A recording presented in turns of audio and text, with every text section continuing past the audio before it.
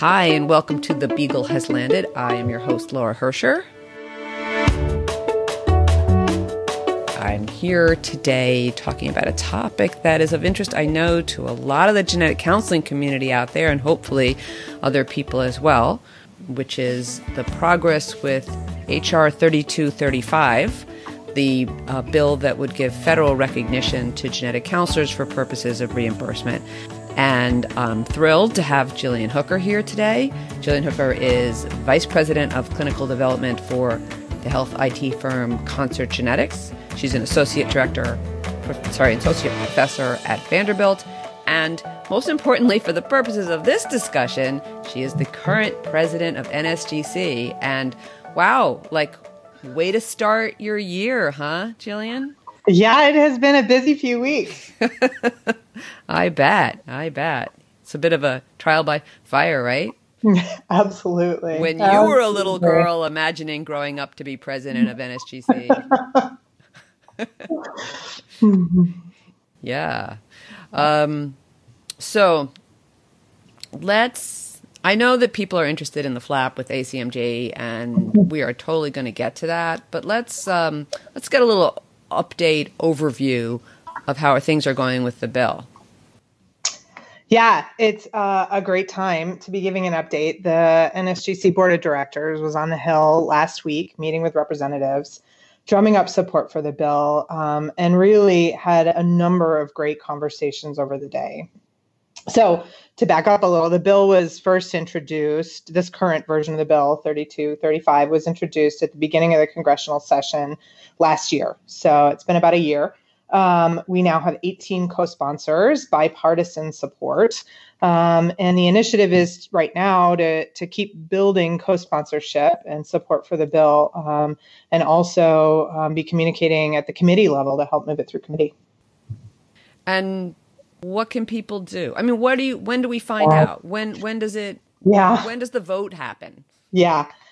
So it's an interesting process for sure. And there are, at any given time, thousands of bills moving through Congress. So really, I think that the biggest priority is to raise awareness from every perspective we can possibly raise awareness from. So certainly our genetic counseling community and engaging our community to reach out to their representatives, but also our patients, the physicians we work with, our colleagues, engaging their support and helping them engage with Congress around it. So that means going to DC, writing to DC, meeting with folks when they're back in the district, meeting with the Congress members when they're back in the district, and to keep doing what I think our membership is really doing is articulating the value of genetic counselors to the healthcare system. And so someday when we have a majority in favor, does it just come up for how does that work out? Is there a magic date?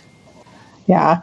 So I think what happens first is it gets scored by the Congressional Budget Office. And we've had a number of studies and folks look at that already and are really hopeful that it will score as something that will save Medicare dollars. And I think with that, it becomes even more likely that it gets picked up, added on to other bills because it can offset bills that cost money, and then passed as a package through the House and then through the Senate. So, I mean, is this something that could happen anytime? Could it happen next week? It has to happen by a certain period of time or it expires, I keep right? Asking for a predictive linear regression model with all of the predictors of when a bill will pass. And they keep telling me it's just not possible to do that. I wish there was. So it seems like there's a lot of uncertainty and there's a lot of things we can't control and there are a few things we can control. And what we can absolutely control is engagement and articulation of the value of this bill passing. I mean, I know Washington's a pretty crazy place right now, but yeah. Okay. Seems a little nuts, right? So we have a lot of organizations that have signed on to support the bill. A lot of over 250 organizations have now signed on. Amazing. So that's this great bulk. And my understanding is the American Medical Association though it didn't sign on in support, it didn't take a stand against the bill, and that was very important, right? Yeah. We have not heard that the AMA has taken a stance, and I think it's really our hope that they will remain neutral. I can't speak for them, and I haven't had any conversations with them about the bill. But I do think there are a lot of reasons to think that this bill is consistent with their efforts in precision medicine. I know that they're really worried about access, health disparities around precision medicine, and this bill absolutely addresses that. I know that they're thinking a lot about the evidence base for delivering precision medicine, and I think that's another area where we have a lot of good data to say that this bill will be valuable. And ACMG originally, until a few weeks ago, was also neutral on the bill, not against. Is that right? I don't know. So I'll tell you the story as I've experienced it. So the first bill to be introduced was actually introduced in the last legislative session at the end of 2018. And at the time that bill was introduced, they wrote a letter expressing support for the bill, but support with caveats. Caveats that at the time were sort of vaguely worded around genetic counseling scope of practice, but it wasn't really well defined. And so then fast forward to 2019, the new bill is introduced, and we weren't really sure what their position was on it. Moving into the fall, we issued the sign-on letter, the one that you referred to a moment ago, that 250 different organizations, providers, patients, labs, healthcare organizations have signed on to, and they hadn't signed on. And we were getting questions from members about their position, about why they hadn't signed on, and initiated conversations at that point with them. And it was really at that point that they wrote another letter at the end of 2019, articulating more specifically their concerns about genetic counselors practicing medicine. And they outlined 5 really broad areas of the practice of medicine that they were concerned with related to the bill. And they wanted to make sure that the bill had language in it that would specify scope of practice and make sure that it didn't sort of impinge on the practice of medicine. By impinge on the practice of medicine, as I understand it, so feel free to correct me, because that's why you're here. I think it boils down to being they don't want genetic counselors to be able to get reimbursement for ordering tests or interpreting tests. Yeah. So I think that's the interesting part of it is I don't think any of us would claim, I'm involved with the genetic counseling training program, and I don't think any of us would claim that we are training our genetic counseling students to practice medicine. And I think most of the 5 areas that they outlined are well beyond the scope of genetic counselors and not currently included in the practice-based competencies for genetic counselors. The one piece of one area that does overlap pertains to the ordering of genetic tests. And we, over the last decade or so, have been introducing that both in state licensure laws, it's now in our competencies, and largely in response to the overwhelming data about the value genetic counselors can bring when they're involved in the test ordering process. So it's really an evidence-based move to include that within the genetic counselor scope of practice in state licensure laws. Well, if those of us who work in this field, it's value and need, right? Because here's the thing that really stuns me about this move, which, by the way, I think is a really big deal to genetic counselors because it's offensive. But I don't really know that it's such a big thing in terms of our efforts to pass the bill, because they're a small group in a small organization, right? So it's not like the AMA taking a stand against the bill from a practical matter, right? Yeah, I agree. I think it's a short-sighted position that really doesn't take into account, as you just mentioned, the enormous health disparities right now in our country in terms of who gets access to genetic testing and who doesn't. There's so many genetic tests. Yeah. There's so much genetic testing. And it's now, first-line therapy in pediatrics in certain circumstances. It's commonplace in oncology, blah, blah, blah, blah, blah. There's so much testing. And there's maybe 2,000 geneticists working in the United States today. I think that's not, I don't memorize, but that's around the number. And so there is no universe where the argument can be made, look, all of this needs to run through a geneticist, MD. That can't be the argument. That would bring the field to a standstill. Yeah, no, I think that would be really problematic from an access standpoint. And I think we've already seen that. So, and if you work, we know that if what they're saying is all the ordering should go through non-geneticist MDs, that's just, it's silly, right? Yeah. And we've received a lot of letters of support from our physician colleagues who work really closely with genetic counselors, citing the role that their genetic counselors play in helping them identify the right tests, both on an individual patient in the clinic level and then also across entire health systems where you have genetic counselors reviewing every test order that goes through the health system and identifying both errors in test orders and significant opportunities for cost savings across those health systems. Yeah, so I felt like they put this out and it made so little sense in so many ways. And the other thing I'd like to say, and obviously you and I are on the same page here, so this is not a very adversarial interview. So and let me tell you what I think. But I honestly do think, this is offensive to us. Genetic counselors have responded that way. It's sort of saying, we don't trust you to do things you were trained to do, and that things that multiple lines of evidence show you do well and bring value to the systems, to the health systems, to the payers, to the patients. So we don't trust you, in fact, to do that. But it also is to me, bizarrely, do they disrespect themselves? They're a small group, and it's do they really feel that this piece of their turf is something they so desperately need to protect that there isn't a pressing need for them to do less routine things? Because that's what I think. I think there is a pressing need for them to do less routine things. Yeah. I think that there are. And I think it's been one of the biggest challenges to this debate is that it hasn't really been clear what problem they're trying to solve with their position, with their legislative activities, or their efforts to change the language of the bill. There's not really any data to say that there's a problem to be solved. In fact, the data would indicate the contrary, that as we've talked about, genetic counselor competency in the area of test ordering has been pretty clearly demonstrated. So it's hard in the absence of a problem to address to understand why changes to the federal bill would really be necessary. So you had an in-person meeting with the people from ACMG, and did that clear anything up?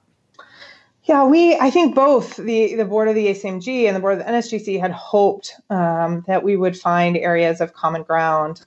And unfortunately, we really weren't able to. I think they feel like they don't see a path to supporting this bill unless there are restrictions on genetic counseling practice, which doesn't make sense to us. And it doesn't make sense for two reasons. One, because we're not advocating for the ability to practice medicine. We're really talking about, as I said, this narrow piece of practice which pertains to the ordering of genetic testing, which is far more granular than anybody would write into a federal bill. And then I think the second issue is that scope of practice is not typically addressed by federal bills, and there's not a lot of precedence for that. It's addressed at the state level with state licensure bills. Do you think that this is a rank and file opinion? I know I'm asking you to speculate, but do you think this is a rank and file issue or the leadership of ACMG? Because these are a lot of people that we work with.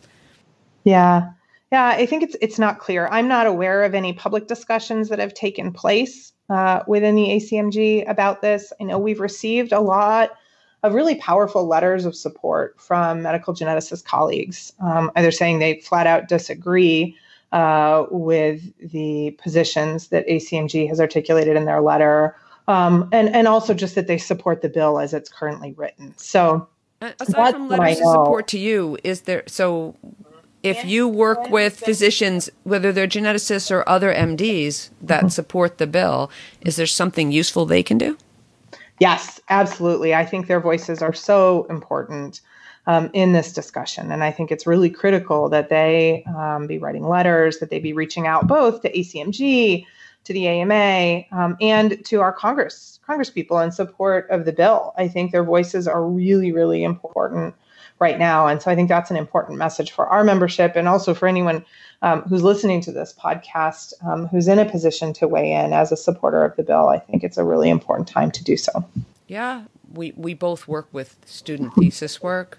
I know some of the projects I've done over the years, it's sort of like, I feel like every time there's a question where you can break it down that way, what do you think of as the value of genetic counseling here? Any of the physicians who've worked with them were like, so valuable for my practice. So I think, in other words, I don't think it's by and large an adversarial relationship. And I think that's the other thing that's a little baffling about the position, is it really, and probably was surprising to many of our members, and really upsetting and frustrating, is that it doesn't map well to the reality that a lot of people are living in their daily lives and in their jobs every day. And so I think attention needs to be called to that as well. And I mean, it's not just about genetic counseling. When you look at medicine as a rule, the direction we're headed in is that, which I think that in many cases doctors embrace, is moving what isn't at the top of their scope of practice out of their practice, right? Because the system is so stressed, and it's really to their benefit. Let everybody be doing the things that they alone are trained to do. Because the pressures on the system are such, right? So I don't actually think this is just a genetic counseling issue, is what I'm trying to say. No, I completely agree with you. And I think that ties into the discussion I wish we were having right now. I think it's really unfortunate that we're spending so much time talking about scope of practice, when what we should be talking about is our vision for the healthcare system that we're trying to create, and the roles that genetic counselors can play in creating a healthcare system that isn't driving off a fiscal cliff because nobody can afford it, but that is finding ways to serve people that are higher quality, and that we can afford, and that we as a country can afford to pay. I think those are really the critical questions facing medicine as a whole, and certainly precision medicine. I mean, access is everything in the next phase going forward. That's the question. I mean, we will have so much to offer, and we are beginning to have so much to offer, and it's the first time you could really say that, right? The last couple of years, first time you could honestly say that. Before you could say, we've got a little bit to offer. We got a few tests here, some things that we really know work, but that's growing by leaps and bounds, and access is not growing by leaps and bounds. And this is we need to find all the ways to increase access. Yeah, and I think that's something when we're on the Hill. So I've been out there twice in the last 6 months, and that is one of the number one issues that I think folks in Congress are worried about, is access. And one of the things we can speak to is that genetics, by and large, exists in metropolitan centers and academic hubs. And with this bill, combined with the ability to bill for telemedicine services, we can dramatically expand access to the rural parts of the United States who currently really don't have access. So there's tremendous potential to do that. And we have a model that is highly amenable to telephone counseling that can do it. We already have a lot of data for it. So I think that's something we hear people on the Hill getting really excited about when it comes up. Yeah, I bet. So going back to what you said, so how many states have licensure now? I'm testing you. I'm sorry. Yeah, so we have 29 states that are currently licensed. So just in the last couple of years, we've seen a real flurry of states passing licensure bills. So that's really exciting. There's been a real uptick in the momentum. Not here in New York, by the way. Behind the 8 ball. Sorry. They are in the minority. I hope they know that. Honey, do we ever know that we're in the minority? Please. Yeah. We're actually a majority minority. It's confusing. So let me just pause on that to say, and isn't it nice the presidential politics we're talking about today is NSGC presidential politics. Oh yeah. Everything else is boring. I'd take that any day. Yeah. So what's the range of how the difference is? So as you said, scope of practice is really something that's determined at the state level. That's where the meaningful laws are made. What's the range in the licensure laws that we have? So I think by and large, for most of the licensure laws, scope is pretty consistent. But where there is variation is in the area of test ordering. So right now, there are 10 of the 29 states that have laws that allow genetic counselors to order explicitly. Of the 19 other states out there, they don't explicitly say you can't order tests, but they often use an alternative language like identify and coordinate testing. There's only one state right now that I know of that explicitly does not allow genetic counselors to order tests, and that's Pennsylvania. We're looking at you, Pennsylvania. Is there a reason for that? I would assume that it had to do with how the licensure law rolled out and opposition at the time from folks who opposed that scope. And we do know that a small but vocal group of medical geneticists in some states are continuing to advance an agenda to restrict the scope of practice. The Michigan licensure law that passed last year, I think that was from the get-go an agreement that test ordering would be off the table. And it's my understanding that Oregon, I think that recently passed also, had an issue around test ordering. So it's not just an old issue as it pertains to state licensure laws. I think it's ongoing. It's something we need to be aware of and talking about. At the same time, there are other states where the state medical boards and the state medical societies were totally on board and really wanted test ordering to be a part of the scope of practice, both because they respected the models that they were currently practicing and working with their genetic counselors to order tests, and also because there's sort of the line of argument that goes, why would they want to assume liability for a decision that's being made by someone else? That makes sense. So Gillian, if we had licensure in 50 states and Puerto Rico and District of Columbia, I don't want to leave them out. I don't want to leave anybody out. It's a big tent. We're a big tent genetics. Would we need this bill?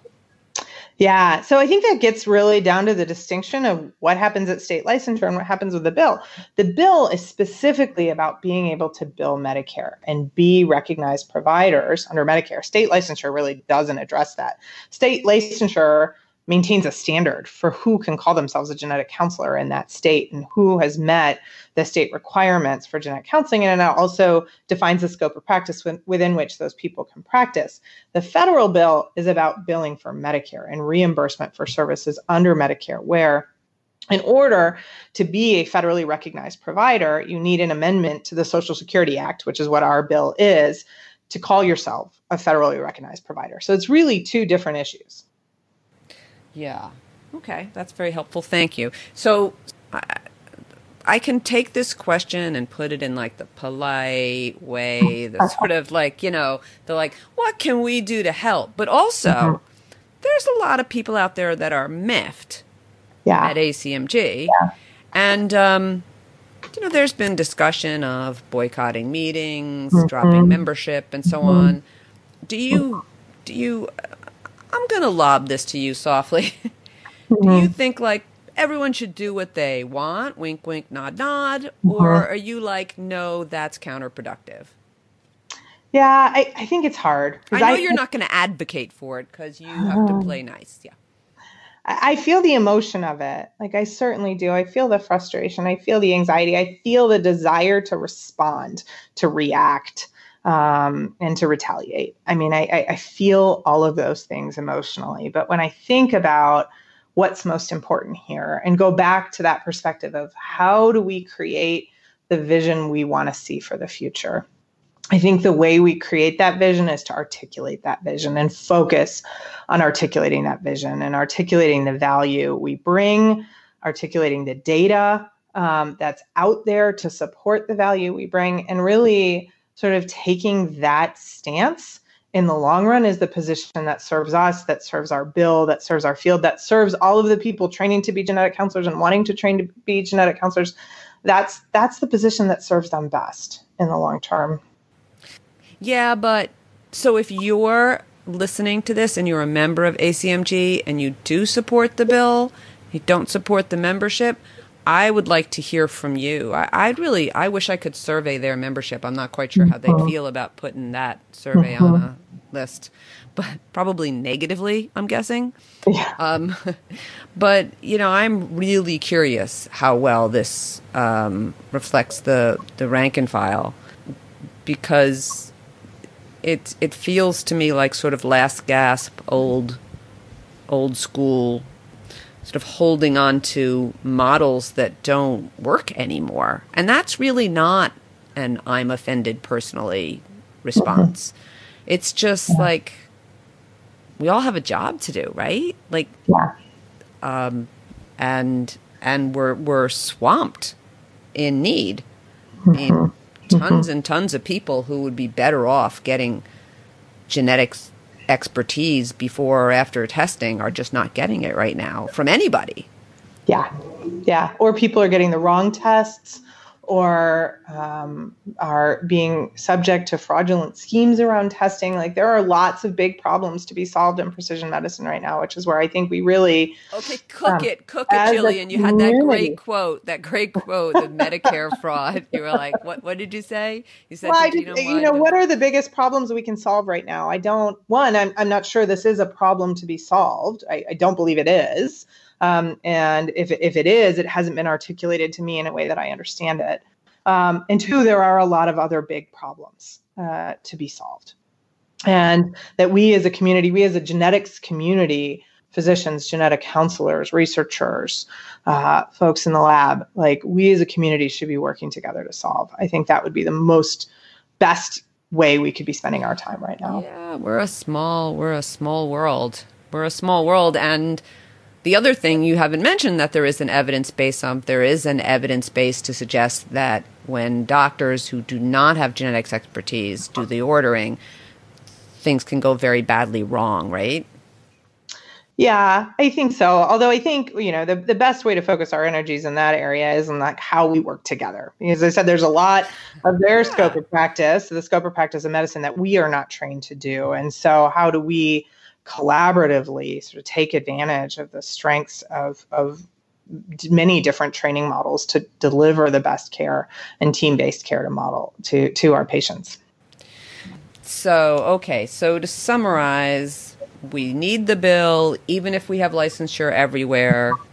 This business about test ordering and interpretation is not absolutely out of the blue. It's an issue that's come up before in a handful of states, and from ACMG's earlier reaction to the bill moves forward nonetheless, and we have no useful predictions about when it might suddenly get voted on. Is that a good summary of that? A little bit. I mean, I think I look at the predictive model that I was referring to earlier that doesn't really exist, but the predictive model having a number of variables in it that we can't control, we can't do anything about, but that there are some variables that we do have control over, and that's where we need to be focused, which is awareness. If the folks in Congress aren't aware of our bill, they're going to have a hard time sponsoring it and helping us move it forward. So I think awareness is huge.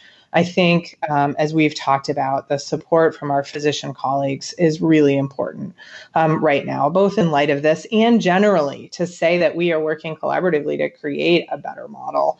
I think that's really important. And I think that the way we talk about our value, and that to me, I would say too, has been the silver lining of the last 5 weeks in this very public discussion we're having, is that we do see our community getting stronger and doing a better and better job of articulating value and making a case for why this bill is important and making a case for our place in the healthcare system. And I think that's a really cool thing. It is. Well, I mean, I don't think it's just that we're getting better at articulating. To be honest with you, working in the education side of genetic counseling, you just see the applicant pool getting stronger every year. I literally think the people are better prepared. They've heard about genetic counseling for a longer time. They've known about it. They're working towards it. They're terrific. It's a stronger and stronger group. I couldn't agree more. Pretty exciting thing if you work in this field.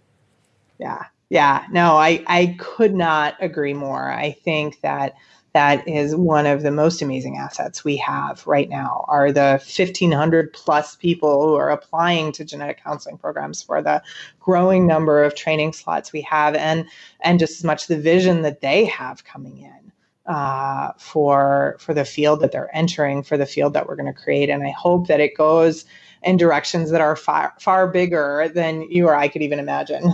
I can imagine. Yeah, I imagine. And you are a very good politician. Would you like to run for president of the United States? Probably not. Your experience here has not sort of led you to want to, spend your life in politics? Come on now. No, definitely not. I am a one-issue candidate. I care a lot about genetic counseling. And are you enjoying it? I do. I really do. I think if I were to stop and ask how I might spend my days doing things that feel impactful, this would be very high on my list. So it really is. Well, I hope that you get to see this bill passed during your presidential year. That would be very, very cool. Oh, from your lips, Laura. Well, that's how it works, Gillian. I see. Duh. Listen, thank you so much. I know it has been an incredibly busy few weeks for you, so I appreciate your taking the time to come on here and talk about this issue at greater length. Subject of curiosity and concern to our audience, your membership, all of the above. I think it's one of those things, it all feels inexorable looking back, but man, when you're actually there, it doesn't feel that way at all because it takes so much pushing, right? But thank you for this opportunity. I really really enjoyed having a chance to get to talk about it. And I think it's important that we do and that we are talking about it. Yeah, well, thank you for coming on. And thank you guys for listening. Please go to the website beaglelanda.com and subscribe and follow me on Twitter at Laura Hersher. And thank you, Gillian, again. Good luck. Fight the fight. Take care. Bye. Thank you. Bye.